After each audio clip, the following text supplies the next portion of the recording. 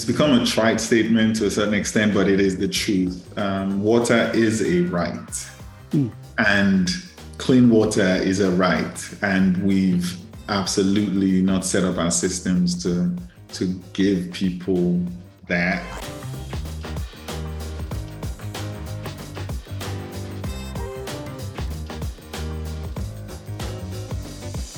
Hello and welcome to On the Grid, Z Prime's podcast about important issues regarding energy, cities, and much more. I'm your host, Ricky Murray, and today I've got a water exclusive for you. We use water every day, everywhere. Yet in multiple parts of the world, providing clean and accessible water is still a major issue. Joining us on the grid today is Shay Fabode, CEO of Varuna, and Lincoln Blevins, Executive Director of Sustainability and Energy Management at Stanford University. And y'all, we are swimming in conversations today. Aaron and I are taking a deep dive into the water utility industry to truly understand the inner workings of our water systems and how, through creative partnerships and a shared common goal, we can truly transform the future state of water. So let's make a splash, y'all. It's time to get on the grid.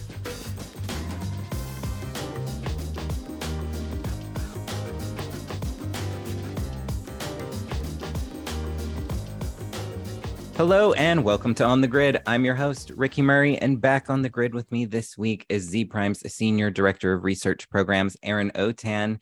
Aaron, you just came back from California. You're back in Austin. How have you been? Thanks, Ricky. It's great to be back on the pod. It's been a while since I've been here. Had a good trip to California, but glad to be back in Texas and glad to be talking with our two guests today, two of our favorite Z Prime partners. Definitely. And for those just listening, Erin went on a road trip. If you want to follow her EV adventure, you could do a search on social media for hashtag EVAdventure. Joining the podcast with us today, we have two very special guests, not just one. So it's a change up for our podcast. Joining us on the grid today is the CEO of Varuna, Shay Fabode. Shay, how are you? I am good, Ricky. Good to be back with you guys. Yes, we're so happy to have you back.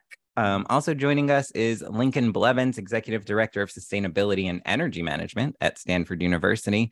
Lincoln, what's going on in your neck of the woods? Well, in fact, we had an earthquake about 15 minutes ago. So it's just par for the course here in the Bay Area. Nice. And you're doing well, I presume. We are. Thank you. Great. That's good. It's great to hear. So this week we have something special for our listeners. We're taking a dive into our water and utility industry to really kind of understand those inner workings of our water systems. And we're excited to have you both on here to really share that story with us. So first, Lincoln, we'll toss it to you. Tell us a little bit about yourself and the work you're doing at Stanford. Sure. I have been lucky enough to be in the energy and water and sustainability industry now for almost 30 years and have seen it really transform and really expand and start to truly become a valuable tool in the fight against climate change in particular. So at Stanford, a lot of those things come together. I'm in charge of energy and water and facility energy management and waste management and safety and emergency response and sustainability and resilience. And I try to bring all those things together, both for 24/7 operations, but also really pushing the envelope in terms of innovation and making sustainability innovation real across our campus. Nice. It's very important work, especially like you just discussed with, natural disasters and things like that. Emergency response is super important. Yep.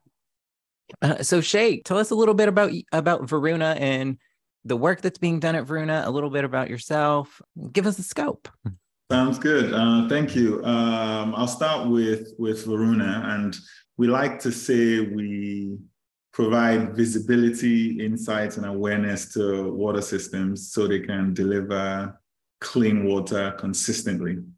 And the way we do that is by tracking water risk across several vectors, surface those risks, and enable the water systems to generate response plans, resilience plans, adaptive resilience plans, and emergency response plans based on signal, not just anything that's happening, but based on the signals that can allow the technicians to address issues in real time and leaders to plan strategically for the long term.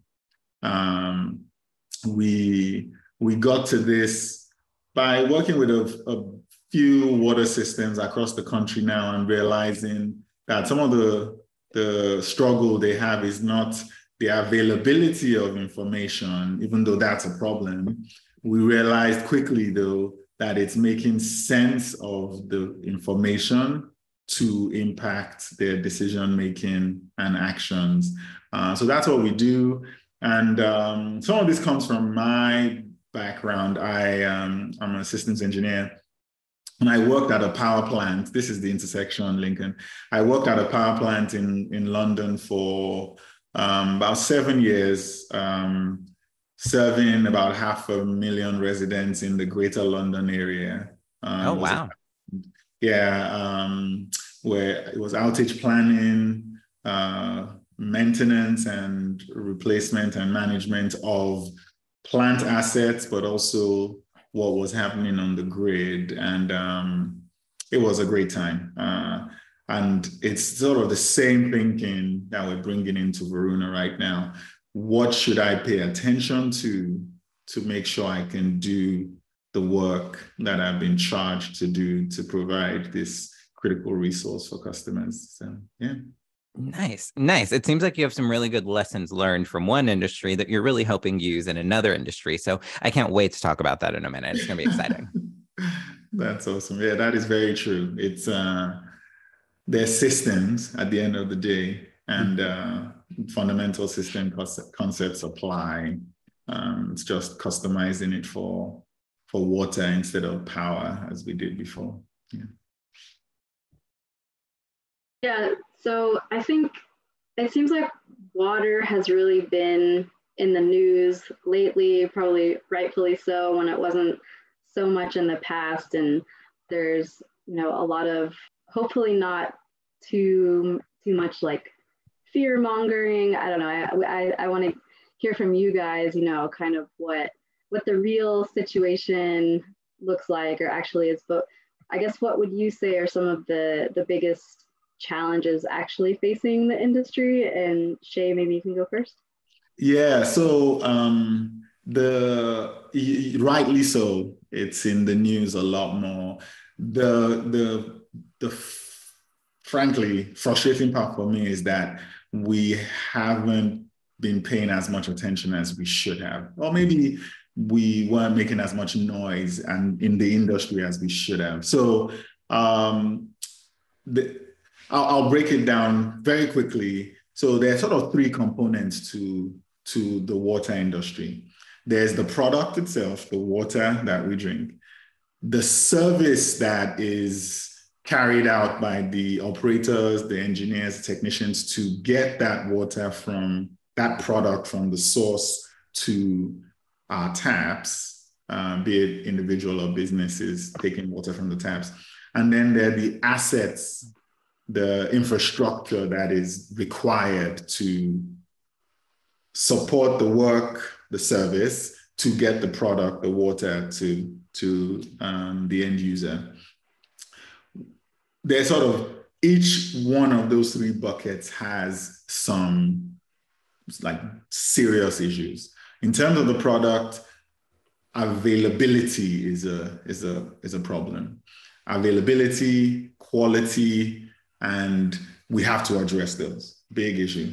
In terms of the service, the people and the work they do, I use this phrase that we're fighting a new battle with old weapons. That's sort of the service. There's still a lot of manual sample collection, driving around, not knowing what the problem is, hoping that you can figure it out inefficiently. And then on the asset side, the third bucket, old infrastructure. I was on a call with a water system leader, and he showed me some of their pipes that they just removed that were made of wood in the early 1900s. They just removed them a few months ago. Yes. What? So they're replacing them. So we have issues across those three buckets, and we haven't made as much noise. Thankfully, it's in the news now, but that's how I like to think about the industry and what is being addressed, what the problems are and what is being addressed. And it's a good framing that I think anytime you think about the industry will help you figure out, where is this problem coming from? And is it one that we need a lot of money to solve, or some money but new technology? So I hope that helped a little bit. Yeah. Yeah, thank you. Lincoln, do you have anything to add? Yeah, I'll bring maybe a slightly different view on the same conclusions, and that is one of the things that we've figured out in California is that it's not just that we're fighting a new battle with old weapons, but we're fighting a battle that we now realize is much bigger than ourselves, and that is that we are in these multi-millennia, multi-century macro cycles of water supply and drought and abundance. And that here in California, human habitation and especially European colonization out here has really, and all the economic development has happened during the very wettest part of one of those macro cycles. So we have built our whole modern economy and society on, frankly, a kind of a peak assumption. Yeah. Which Yeah. Mother Nature does not stay up there all the time. I mean, it's going to go back down. So I think we've got that. But the other part of it, going to Shay's point about infrastructure, we're looking at, especially with water, we're talking about infrastructure that gets decided upon and invested in decades and sometimes in centuries, to the point about the wooden pipes, which unfortunately doesn't surprise me. And one of the things I think that's coming out of that, we're seeing a lot of that aging out now. And one of the things that we're realizing, and Flint, Michigan is a perfect example of this, is how much not just the investment, but also the maintenance over time has reflected both our priorities as a society, but also our prejudices as a society. Mm-hmm. And so we're finding this in what should be an absolutely ubiquitous and equally pristine service and commodity. We're seeing a split.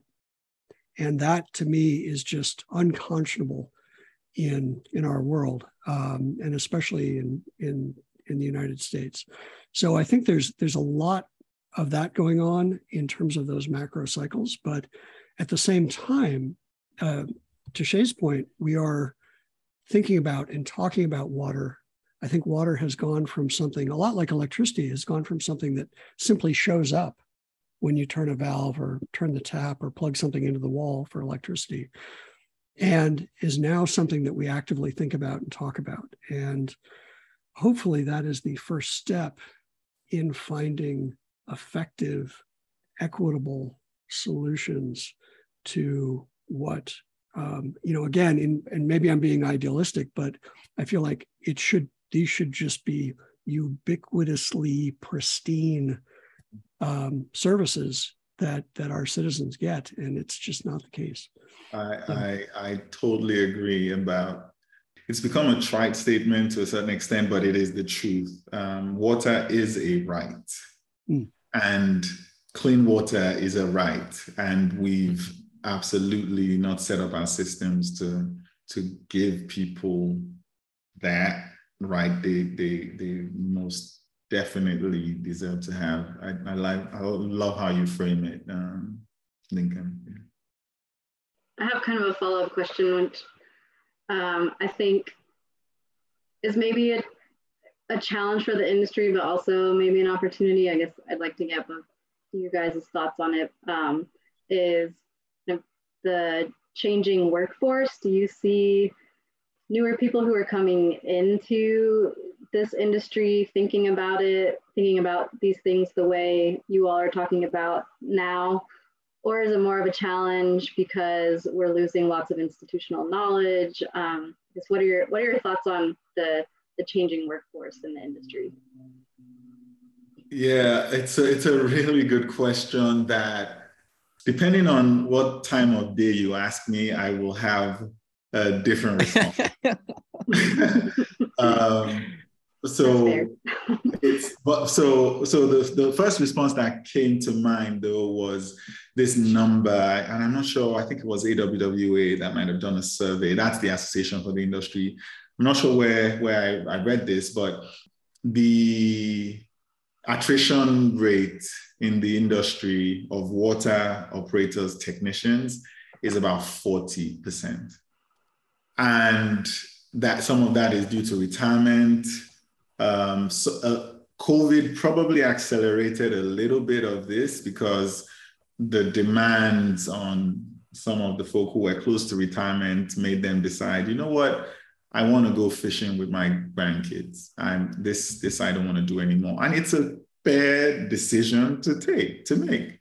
What is not lost on me is that like individual personal decision, but at the same time, so the industry is losing a lot of people, but there's a part of me sometimes that suggests that the rethinking of the industry that is required needs new people that don't have the baggage of the old. And baggage makes it sound bad, but sometimes you actually have useful things in the baggage that you carry. So it's because I say this sometimes in conversations, and folk look at me in the industry like, dude, you are on we need to fundamentally redesign even how homes are built to make sure it's not the same water we're using for flushing our toilets as we're drinking from our taps. And I say that people in the industry who've been in the industry for a long time immediately go, that will cost a lot and it will be almost impossible. But new people will say, wow, if we say drought is a problem, maybe that is a good idea. You know, how do we reuse or recycle or source water from different places to cater to the different needs we have? So long response, because I'm always swinging between it's a good thing, it's a great thing for the industry. But yeah, it is a challenge as we design the future of this industry. Yeah. And I can certainly add, I love the way Shay expresses that. I think we have to find that balance point between baggage and institutional knowledge. The other thing that we're finding where I live is in work is that we don't have nearly the civil engineering rate of civil engineering graduates that we need, and even operators and the folks out in the field having a very, very difficult time in hiring them. I wonder if ultimately whether we misvalue engineering as a whole in this country, undervalue engineering as a whole, but that's a whole different podcast probably.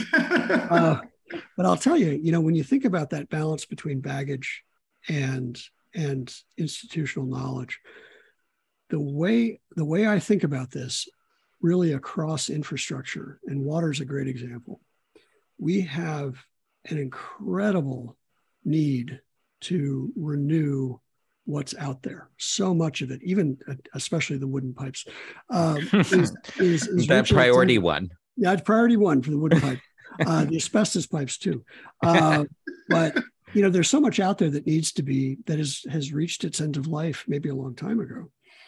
And so we have this opportunity, we have an obligation to renew that, but we also have an opportunity, and that opportunity is to renew the water transporting functions of the infrastructure, but also to transform. So when you look at I think it's the American Society of Civil Engineers, who consistently give American infrastructure like a C minus. That to me is a huge problem, but it's also a huge opportunity. How can we not just renew the infrastructure, but transform it? Given this kind of once in a century opportunity or once in a lifetime opportunity, how can we transform it in this new reality and in this new age of climate change and drought and what have you? To your point about now's the time to look at that overdue infrastructure and say, you know what, we're going to take the institutional knowledge that we need, we're going to strip away the baggage that we don't, and our transformational investment will be in different systems. Yes. Regular pipe and purple pipe as the new default. And so to me, there's, a lot of capital. And, as I mentioned, not nearly enough engineering horsepower, I don't think, or expertise to actually, get the work done and get it implemented. But there is an opportunity here. And how do we see the opportunity and seize the opportunity, which ultimately goes back to grabbing the institutional knowledge, revving that up with a bunch of new strategy, but not bringing the baggage along. Mm-hmm. So if I could write that equation on a whiteboard, I'd try. It's, hopefully we can seize this opportunity to do things differently. Yeah. If you could write that equation, you'd probably make a lot of money by solving our water problems. Well, and actually, Ricky, that raises a great point. Can you make a lot of money in water? And wow. what that says to me is, do we actually? It's not just do we undervalue engineering. I think we undervalue the heck out of water itself. Yes. Amen. So, which is kind of the Godzilla in the room for this whole conversation. You go over to the Gulf, for example, and you're paying, I don't know how many times more than I'm paying here in California. Mm-hmm. That might be closer to the real value of water going forward than what we've been paying historically.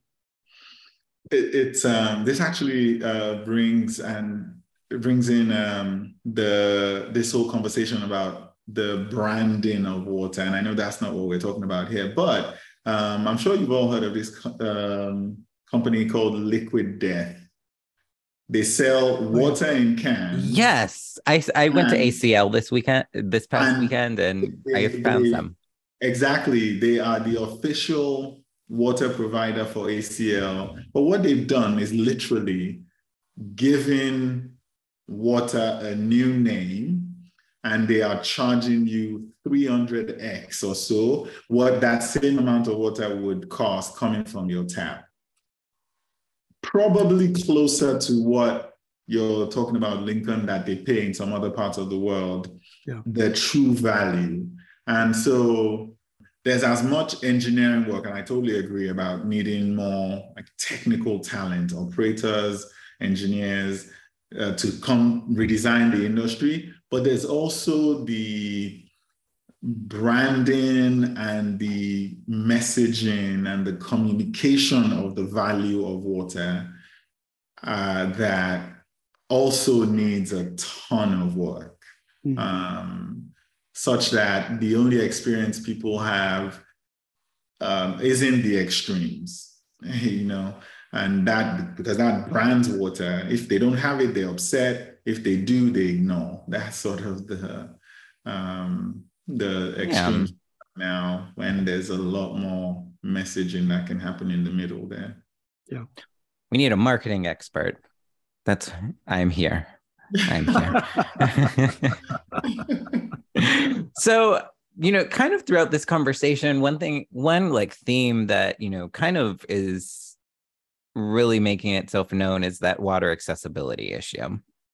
And I think that's something that's probably the most talked about issue just amongst the general public. Water accessibility. How do people get clean water? Why are some people getting it? Because you're right. Ultimately, at the end of the day, it is a fundamental right. It's something that literally we use every single day, multiple times a day. And if you're not, I'm concerned. But that being said, we hear about water accessibility. So what are some things that y'all are maybe seeing being done in this area to address water accessibility, or even better yet, like what's yet to be done? What's that missing piece? And Shay, let's kick it off to you. Yeah, so this is one of the difficulties that I have as a systems engineer. We talk about, there are three fundamental things. To the end user, it's either about accessibility, affordability, or the safety of the water.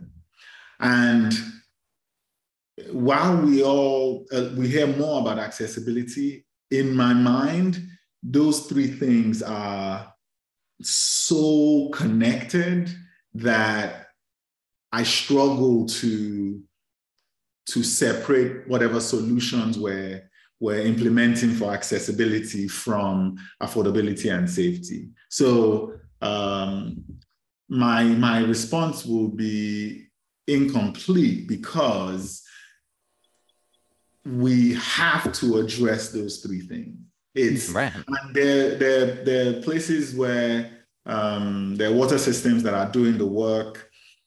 I think one of the headlines a few weeks ago was talking about how some water system, I think in California, I believe in California, is now including sewage as part of source water for treatment, to increase the volume of source water that they're treating to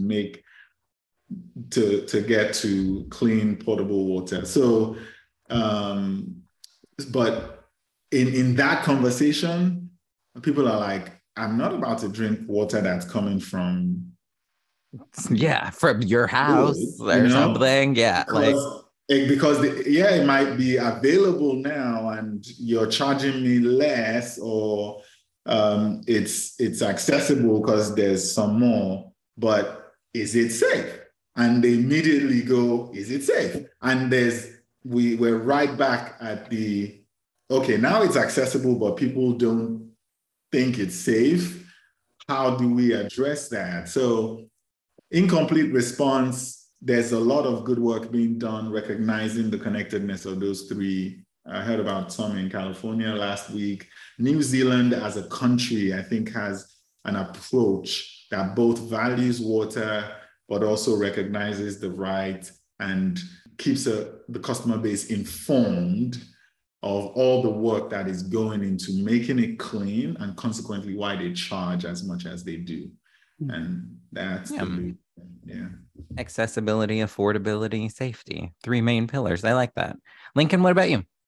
Yeah, I want to just a couple of points on top of that, really building on that. I think one of the challenges with affordability is that, given that water, we do see water as a right and a requirement for humans to stay alive, any sort of price increase in water is going to be very regressive in the way that, say, an increase in the price of electricity or gasoline or any sort of life essential or lifestyle essential product is.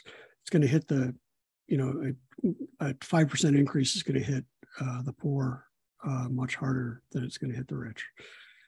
So we have to be very conscious of that. But I think there's also this safety issue.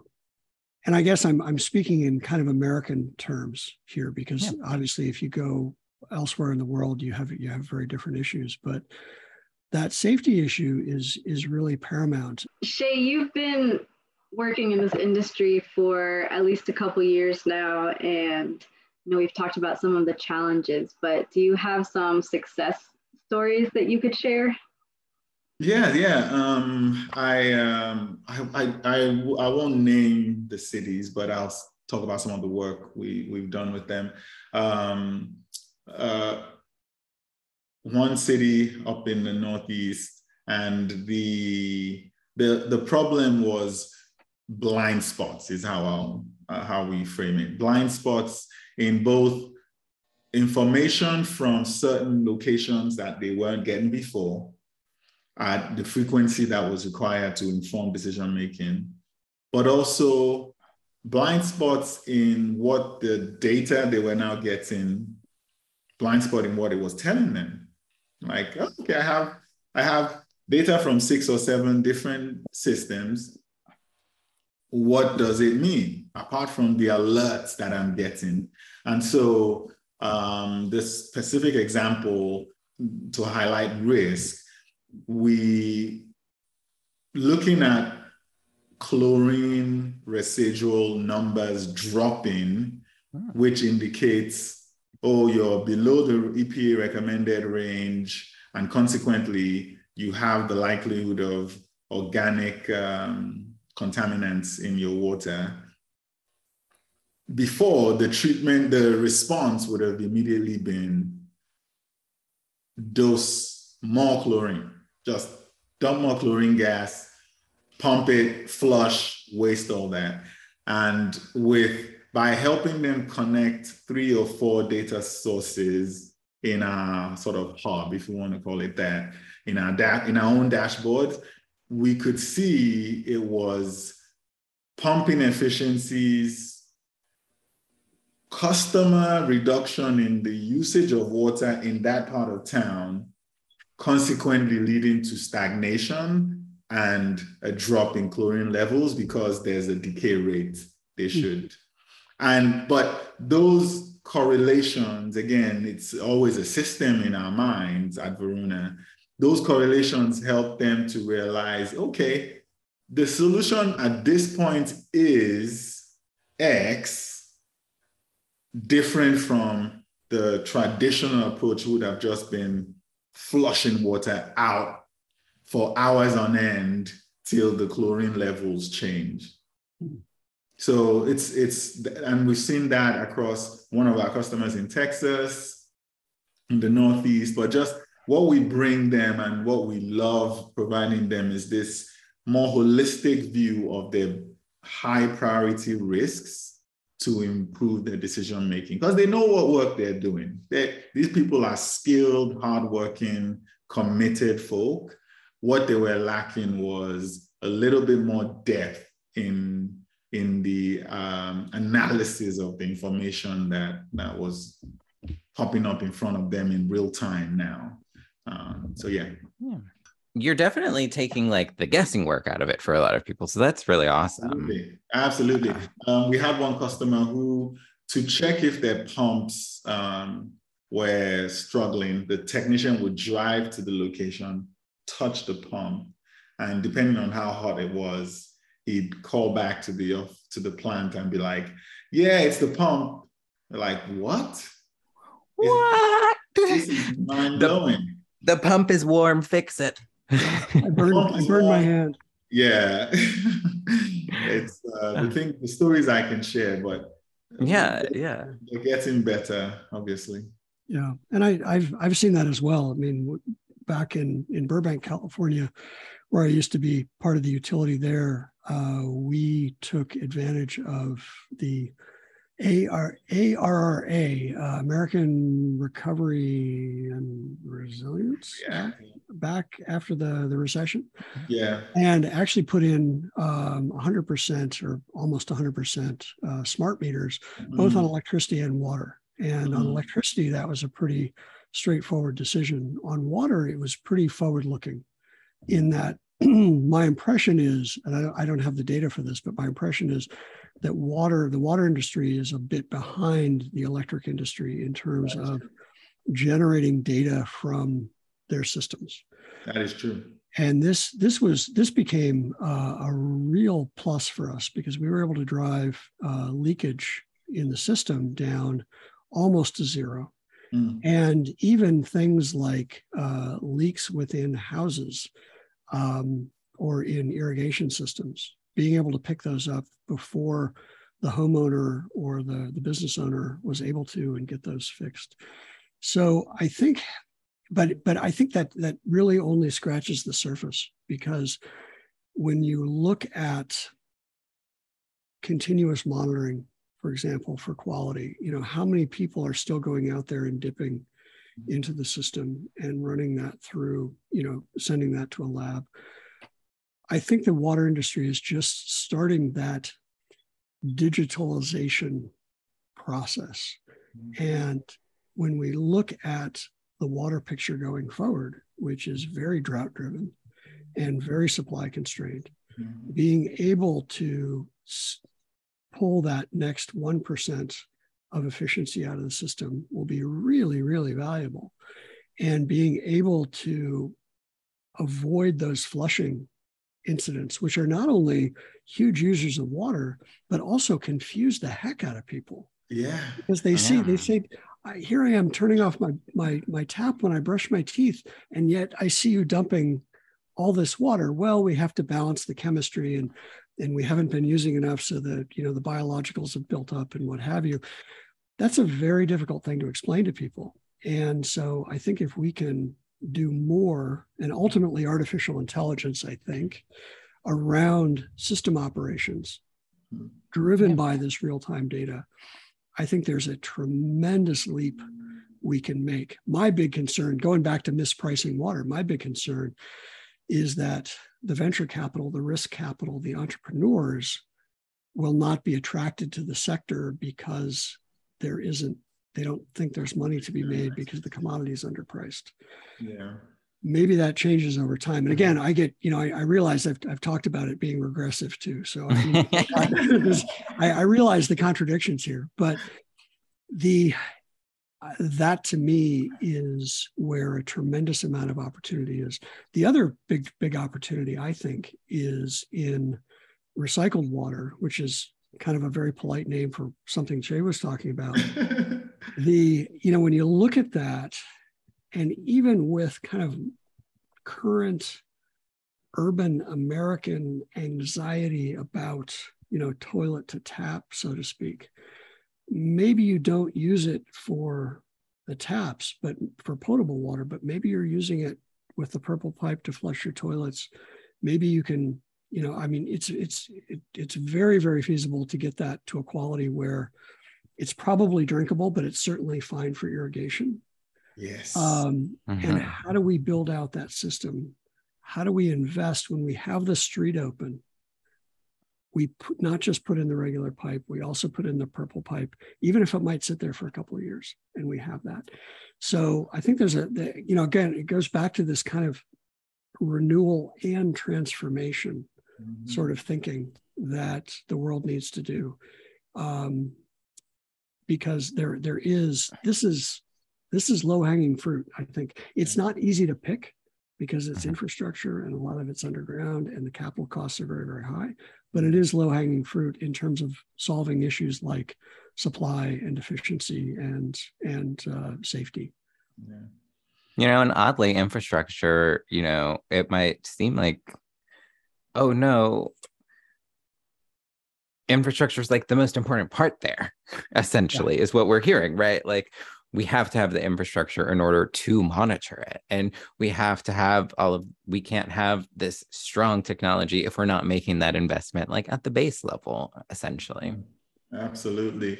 And even the rethinking, I love how Lincoln is framing it, the transformation of what that infrastructure looks like and how we think about it. I grew up in Lagos, Nigeria, where you sort of had water coming from your tap as expected, but no one, for the most part, trusted that the government would provide water. And consequently, what people would do was have a tank at the top of their homes connected to a well they'd found someone to help them dig, and sort of a mini filtration system, and you were using rainwater for essentially storage and watering your plants or your garden. And it was this very individual home, self-sustaining water cycle, essentially, that was out of necessity. And depending on how wealthy you were, it determined the size of your tank and the quality of the filtration system you put in place. But at the most basic level, people solved that problem for themselves. And I'm not saying we should go to that, but having seen that as a possibility out of necessity, it makes me constantly also question this. When we talk about infrastructure, we're immediately going to large-scale expenditure, large-scale infrastructure. Maybe there are micro grids, as is on the power side, micro water systems that we can build in to avoid spending so much, but transforming the industry. And it's this sort of thinking that I so love the word transform, Lincoln. It's almost as if I hadn't heard it before, but it's such a good one for how to rethink the water space. Thank you for that. Yeah. No, I'm fascinated. As you were talking through that word microgrid came immediately to mind, and I'm thinking of what I've seen in less developed countries all over the world in different climates, with the rain barrels, with the filtration systems. And I honestly don't know much about it, but I'm really curious, I wonder where the break point is between the utility scale system and the building or home scale system. I mean, I think about the equation on the electric side, and rooftop solar is still a number of times more expensive than utility scale solar. And of course, you also need batteries. You don't have the grid, basically, if you try to island yourself off. So you're losing a lot of reliability and resilience as a function of the unique characteristics of electricity, which water doesn't have. So this is really thought-provoking, because I wonder if there is a way to think about this as not just a utility scale infrastructure decision, but as a very thoughtful trade-off between the micro and the macro. Yeah. I appreciate that. I really never thought about that before. Thank you. Transforming water systems. Look at us. And you've even got Lincoln going. It's the educator in him. Now he has lots of ideas. We have about 2 more questions left, really kind of expanding upon this conversation a little bit. So we have about 2 more questions left. Erin, why don't you kick us off with our last 2? Yeah, so we think about these things a lot because we're in the industry and we like having these conversations. But what would you all say to someone who's maybe just casually listening, isn't part of the industry, isn't constantly thinking about these systems like you call them, Shay? And what advice would you give to them for helping with the future state of water? Value water is sort of I think and valuing water means expanding your willingness to, if you can, contribute to the greater goal of both reducing our usage, but also making it more accessible for other people who can't afford it, and recognizing that I always hear this thing, I would hear it on the power side as well, towards my individual usage doesn't do so much. It's not and that is the wrong way of thinking about this. Yes, industry and agriculture use more water than the average, than individuals, but as Lincoln mentioned before, a 1% sort of shift in efficiency, in reduction, in any of the metrics that we're caring about as it relates to water will make a huge impact. And so You don't even have to understand it fully. You understand how the water cycle works. Most of us do. That's the system you should be concerned about, not the pipes and that should make you take some action. Yeah. And I think taking that from a slightly different angle, I think in the case of anything like this, but I think water in particular, a little bit of good education goes such a long way. There are I'm a reader, so I'm going to recommend Cadillac Desert as kind of the classic of the genre. But also, as my kids always tell me, Dad, you can learn literally anything on YouTube. Literally anything, Lincoln. Literally anything. They call it YouTube University. But I think a little bit of education, and starting with the water cycle, which frankly, a lot of us, most of us learned in grade school and have since kind of put out of our minds. But then understanding how the system came to be, and it's an incredible story. No matter where you are in the world, it is a combination of Indiana Jones and the world's greatest Lego set. It's a great narrative, but to understand how we got to where we are and how people have interacted with water over, through human history will really help frame it. And I think give people an opportunity to make really, to Shay's point, make really conscious decisions about water use and about what investing in water and how we build the system of the future. And again, it helps that it is a swashbuckling story, no matter whose water story you're learning about. It is it's Hollywood movie ready. Oh, I love that, swashbuckling. That's a fun word. I'm excited. I'm going to use that every day this week. There you go. That's our challenge. And Aaron, we have a new book to read, Cadillac Desert. Yes, we're adding it to our book club list. So kind of rounding out the podcast. Every time we have guests on the podcast, we ask them a very important question, and it's, what does the word energy mean to you? However, this is a special episode, so I have a very special question, which in reality, it's not really changed much. So when I say the word water, what does the word water mean to you? Lincoln, let's go to you first. This is if you're just listening to this, what you're seeing on the video is a deer in the headlights look. That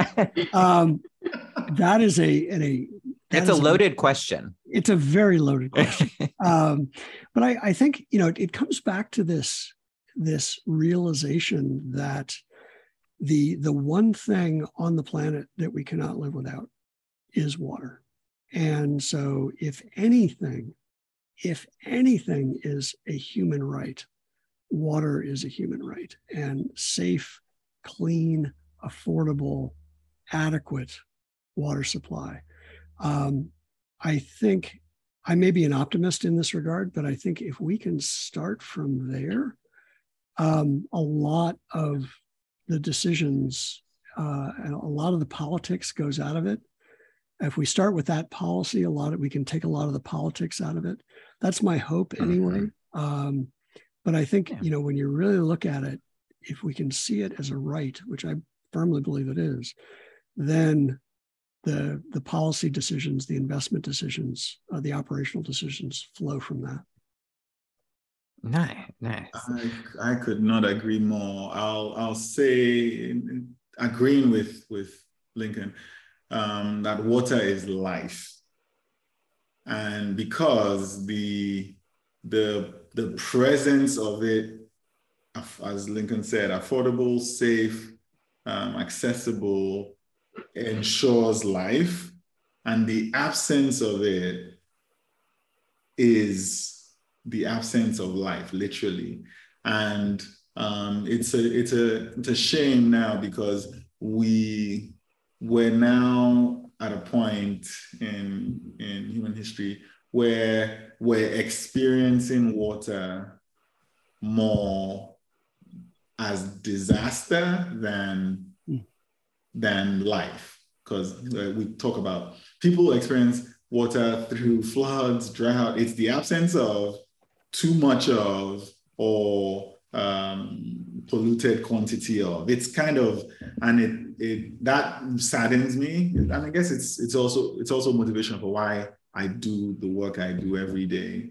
But I hold on to that. Water is life, and I hope we all recognize that, because if we agree on that, decisions flowing from that as the center of how we think about it, no pun intended, I just realized flowing. That's really good.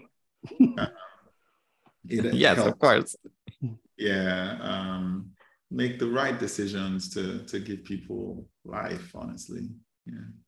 And it's like I need to make a shirts that say transforming water on the front, and then like on the back is water equals life. Yeah. And then all four of us are going to wear them together. Yes. The merchandising opportunities are huge. Well, yeah, I mean, we talked about rebranding water a few minutes ago, so it all falls in line. It does. Well, thank you both for joining us today. Thank you so much, Aaron, for also joining us today. Do you have any last closing thoughts for our two amazing guests today on the grid with us? Just that it's always so much fun talking to both of you, and you always leave me thinking about things in a different way than I was before. So I really appreciate that.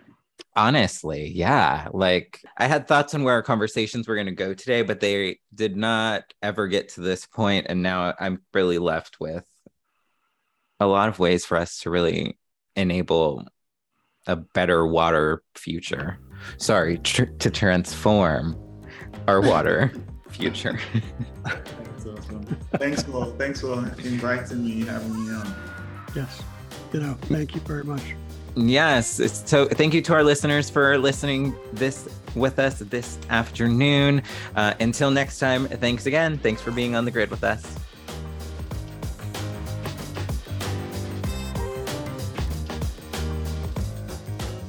I'd like to thank our guests for joining us today, and you for listening along. If you haven't already, go ahead and hit the subscribe button and give us a rating. We'd love to hear from you.